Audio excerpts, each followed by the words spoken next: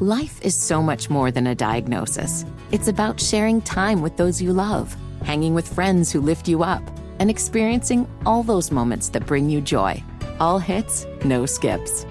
Learn more about Kisqali Ribociclib 200 milligrams at KISQALI.com and talk to your doctor to see if Kisqali is right for you.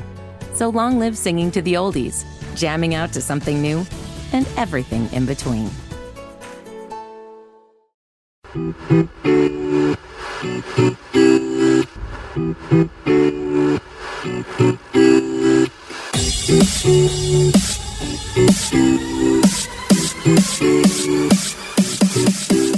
Welcome into Crown Corner as we get you ready for Colorado Rapids this weekend. Will Pelagic, Jessica Charman here with you. We're on the broadcast beginning at 7 o'clock on Saturday afternoon, evening. We've got plenty for you to check out on our Crown Corner podcast feed. If you missed it earlier this week, we recapped what happened with Real Salt Lake, and also on Wednesday, if you haven't listened to it yet, a great interview with Charlotte FC's reserve team captain, Crown Legacy's captain, David Pareba. A real great conversation to talk about not only what happened with Crown Legacy over the first couple of weeks, but also how they are helping to support what's going on with the big club. And right now, the big club needing itself a victory, needing 3 points this weekend against the Colorado side that's come in off of its first victory of the season over Sporting Kansas City. Jess, what's your current feeling right now about where the state of play is right now with Charlotte FC? Oh, tough question, Willie P, for a morning. Honestly, this is a really important game for us coming back at home at a place where we used to call a fortress, right? We've had a real struggle at Bank of America Stadium, and I think the fans would agree that they haven't really been able to get the performance that they would like to see from their team at home. In terms of Colorado Rapids, 1-3-3, I think it would be very easy to overlook this opposition if we hadn't had the wake-up call against Real Salt Lake. I think we're learning now that records don't necessarily say about how much a team can hurt you. And it's also about hitting an opposition at the right or wrong time. And I feel like Colorado are coming into this one feeling very confident after their 1-0 victory at SKC, being against one of the worst teams in the entire league.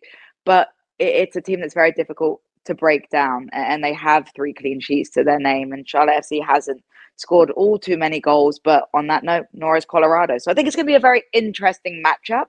It's going to be very important that Charlotte FC, as everyone said, Bronico said in his pressers, Christian Latanzio said in his pressers, that 90 minutes focus, that complete performance is absolutely imperative tomorrow. It's evaded us, definitely. And I think looking at the way that Real Salt Lake played in that game, they played desperate. They played like a team that needed a victory. And I don't know if Charlotte FC in that matchup really clearly did. And I've kind of come to this realization, and I said it on Friday morning on our flagship WFNZ. A lot of people have been talking about the defense, and we've talked about it ad nauseum, and I think they are very much apt and open to criticism, as they should be. But I think a problem that's either equally as troubling or something that I've noticed is that we're not creating a lot from open play. A lot of it is from transitions and counters, and as a result, it has made our possession, when we've had it, not as meaningful, and it has also made us prone to more volume of attacks the other way, and also higher quality of attacks the other way, because the opposition is finding better passageways to get behind us, because while our midfield has struggled, our defense has struggled, we've also not been able to create the opportunities the other way and have the other team necessarily get themselves on their heels as much as we've been on our heels in moments this season. It's very easy to criticize defense, to criticize goalkeepers when you're conceding goals and losing. And yes, I think it's inexcusable to concede 3 goals in the nature that we did against Real Salt Lake, and the defense know that. But at the end of the day, a lot of that came from gaps in our midfield. I think you have to look at the gaps that we had, the space that we had between our midfield and our defense, and our forward line and our midfield. There's a lot of gaps. It doesn't feel like we're completely playing as a unit in that game. When we've played our best, we've played as a unit. We've understand our individual roles on the field, and we've looked like a cohesive team. In terms of chance creation, if you don't score goals, you don't win games. And I think that putting the game to bed is a phrase that I like to use a lot.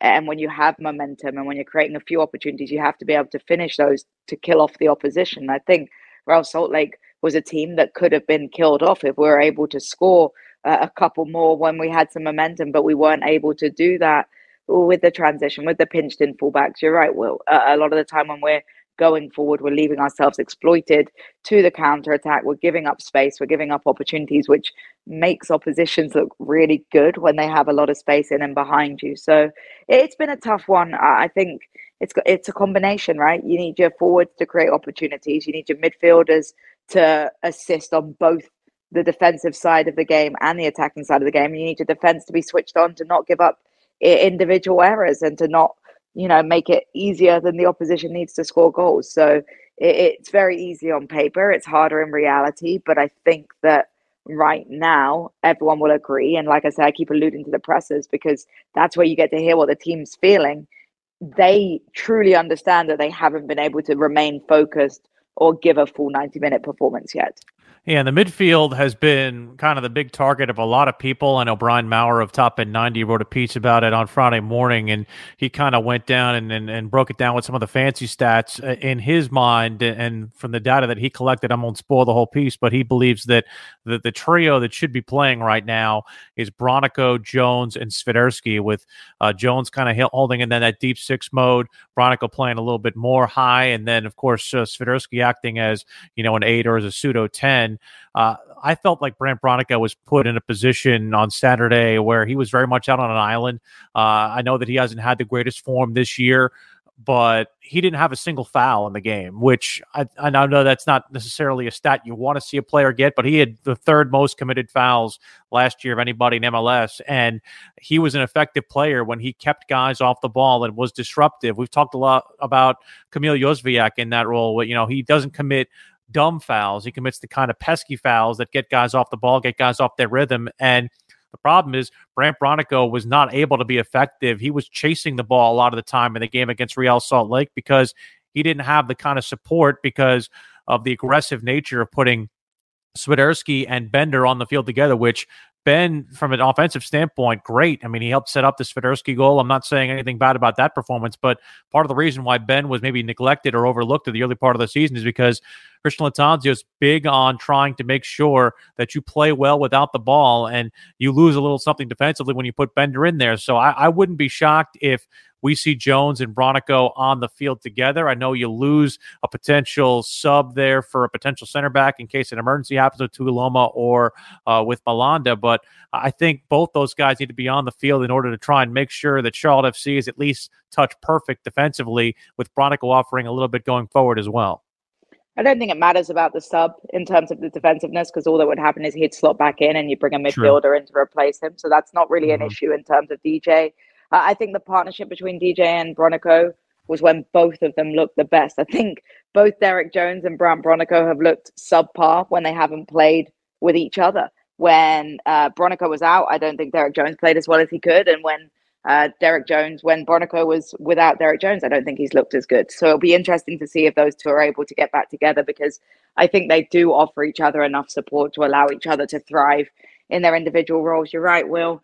Bronico's game is being that pesky player, is being difficult to break down, is exhausting midfielders by being present, and he just hasn't been able to find the gears to do that this season, whether it's about who he's playing with, whether it's about instruction from the bench. He just hasn't looked like the same Brandt Bronico. But I think what's great about Brandt, and you can speak to this as well, having heard him in the press conferences, Brandt Bronico seems to be extremely motivated, seems to be holding himself more accountable. And I think that this is the week where we see Brandt Bronico able to return back to the Brandt Bronico that fans, fell in love with in 2022. It's very natural as players to go through phases of your, phases of when you're playing well and when you're playing not. And it seems like Brandt Bronico is well aware of that and wants to, get stuck in at Bank of America Stadium and be able to go back to being the difficult player to break down that we know and love. You mentioned the press availability with not only Brandt Bronico, but also Christian Lattanzio. There were two particular comments that I think drew the ire of some people that I think we need to dissect. The first one is my question to him, where he talks about making sure that we don't completely make wholesale changes based off a 10-minute stretch of the game and not neglect the last three games leading up to Real Salt Lake, where Charlotte FC played unbeaten in those three, a win and two draws. In your opinion, Jess, do you feel like that 10-minute stretch is enough to make Charlotte FC, I don't want to say make wholesale changes, but make the kind of changes that could maybe be more globally and tactically different than the way they had been playing leading up to Real Salt Lake?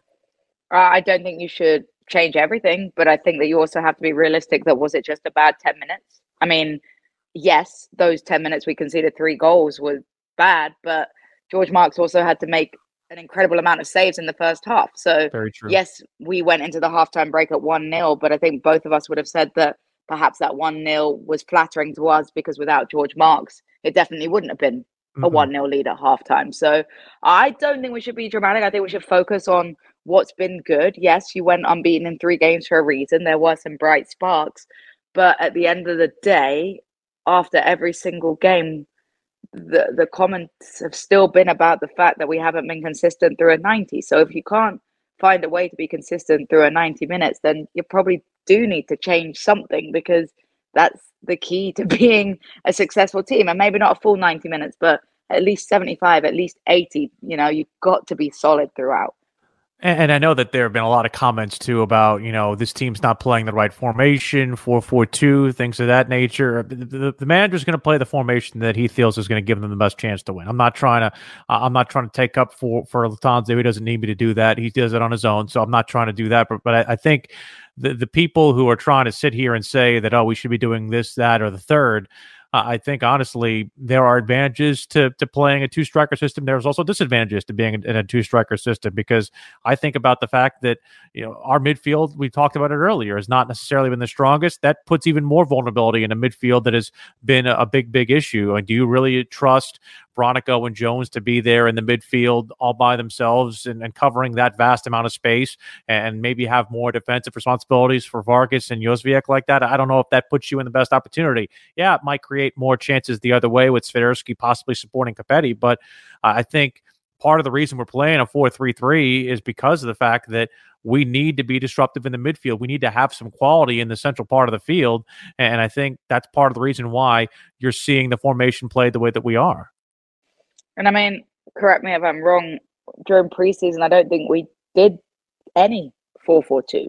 No. So if you're not going to work on it in preseason in some capacity, you're probably not planning to use that. A lot of teams, if you're going to plan to have backup formations, you're going to use those formations during your preseason. You're going to tinker with them. You're going to try little things out. And that wasn't something we at least saw in the open door friendlies. So if it's not been seen there, I don't think it's really one that's on the list of formations to try right now.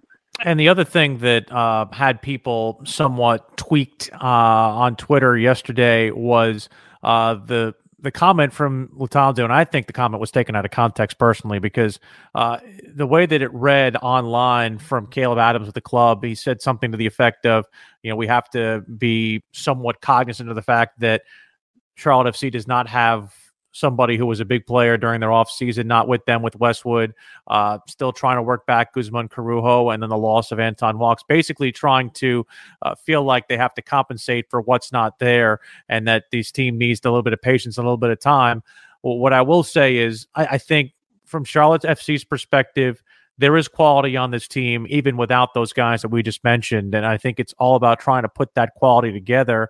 I'm not saying that they aren't deserved some grace with Bill Tuiloma coming in at the last week, but we're up to match day 8 now. I mean, I think allowing for that chemistry to develop, I think, is obviously a fair point to make. But I think when it comes down to it, Charlotte FC has got to pick an 11 and stick with it, because I think part of the reason why we're having these issues is that we aren't seeing the same guys out there game in and game out. So I do feel like whether our best midfield is Bronico, Jones, Swiderski, is just play that and leave it there, and then you use your subs. I understand his ability to want to make everything happen during the week when it comes to mixing the lineup, but I do feel like this is a scenario right now where we are sacrificing a lot of cohesion because we're still trying to tweak and pull and try to find who exactly is the best 11 to put on the field at the beginning of a contest. And I think you see that when it comes to the gameplay, in terms of the distribution, in terms of the passing, in terms of being on the same page. I mean, as commentators, how many times are we saying, hey, right idea, but, wasn't quite on the same page, or good mindset with that, but the execution wasn't there because they're not on the same page. And at some point, you can't be saying that in game week 8, because you should be on the same page by now. So it's difficult. I will say that I do think Westwood is irreplaceable on this side, in terms of, I don't think we have another player like Westwood in terms of his distribution and also in terms of his leadership. But you've got to find other players that are able to step up and fill your shoes, because at the end of the day, if you're a team that is so reliant on one or two players, what are you going to do if they do get season-ending injuries? That's just not an effective team style to have. And I think that players need to believe in themselves enough that they're able to take on that role. It shouldn't be a negative thing to step into someone else's shoes when they're unavailable and be able to play that way. So I'm hoping we do see more leadership on the field, because we were both saying in that Real Salt Lake game when we conceded that first goal, this is where we see how tough we are. This is where we see how we have leaders. This is where we see where we're facing adversity. And unfortunately, you saw us concede 2 more goals in quick succession, which sort of showed that you were lacking that teammate on the field to tell your team, hey, this is unacceptable. It didn't feel like we had that voice that was really telling the boys, hey, we got to be better than this. Definitely so, and I mentioned that too this morning with Mac and Bone. The fact that they don't have that kind of field general type player, who's going to bark and woof in somebody's ear like a Christian Fuchs would have. Yes, we talked a lot about how there might have been a diminished quality in Fuchs' play in the latter half of the season, but they're missing that voice from a player standpoint. Yes, they still have Fuchs as an assistant coach, but that credibility from a player, that's not something Harrison Awful is going to do. For all the great work that Harrison Awful does by leading by example, he's not going to get in a dude's face and yell at him and make sure that he's in the right spot. So I think that is something that, like you said, we're missing, and Westwood definitely brought that to the table. Quickly on Colorado, they might be down one of their center backs, guy who's a designated player, Andreas Maxu, the Denmark man. And also from the attacking standpoint, Diego Rubio, Chilean, is somebody who has scored for them this season, but it's kind of been in kind of that between attacking midfield, striker, maybe playing a little bit of false 9 too as well, along with Jonathan Lewis. This is a squad that doesn't threaten you, I think, with their players. They threaten you more with style. And as we know, style makes the fight in this league. Colorado have a way of earning draws out of games that you wouldn't normally think that they would. Think about the game we played there last year. That was a game where Charlotte FC had a lot of appearances in the team's attacking third, but they were able to survive and play well, including that chance that Mackenzie Gaines and Karol Swiderski had at the end of the match last year, where if Mackenzie makes the right pass to Karol, that game is 1-0. It goes the other way, but forcing an opposition into mistakes is kind of where their bread and butter is currently sitting right now, Jess. Yeah, but I also do think there are a few players that can hurt you, if I'm honest, having watched their last game. I think Michael Barrios is extremely dangerous. There's a reason why he's assisted their last 4 goals other than the one against SKC. So he's a game-changing player, and he's coming off the bench a lot of the time right now. He's played in all 7 games, started 3 of them. When you can bring on a player like that against a tired defense that's able to run at you, he looked very dangerous with the ball at his feet. I think that's a player that can potentially hurt you. I do think the loss of the defender, like you mentioned, after that horrific looking head injury, I doubt he's going to be back after seeing how that went down on the field. They are going to be missing some structure defensively, but I do think they have a little bit of flair. But most importantly, like you said, Will, they're just very difficult to beat. A team that's kept 3 clean sheets. It's not a bad stat to have over your first 7 games. So I think that they're going to force some difficulties for Charlotte FC. The one thing that's given me solace is that they've only created 3 goals this season. So they're not feeling too hot in front of goal. But the last thing we need to do is touch on fate and give them their shooting boots on Saturday, because it seems like that was what happened against Real Salt Lake. That's definitely true. And you mentioned their goalkeeper, William Yarborough, who just after his last clean sheet tied the overall team lead in Rapids team history with clean sheets. Matt Pickens held the all-time lead, now does so alongside Yarborough. His next clean sheet would be his 30th with Colorado and give him the all-time lead in a franchise that's been around a little bit. So he's definitely done well in between the woodwork. We will be on the air Saturday, 7 o'clock for a 7:39 kick time at Bank of America Stadium. We look forward to seeing you all out there. It is also free on Apple TV this weekend. So if you're not making it out to the stadium, you can not only watch it on Apple TV for free, but also use the languages feature.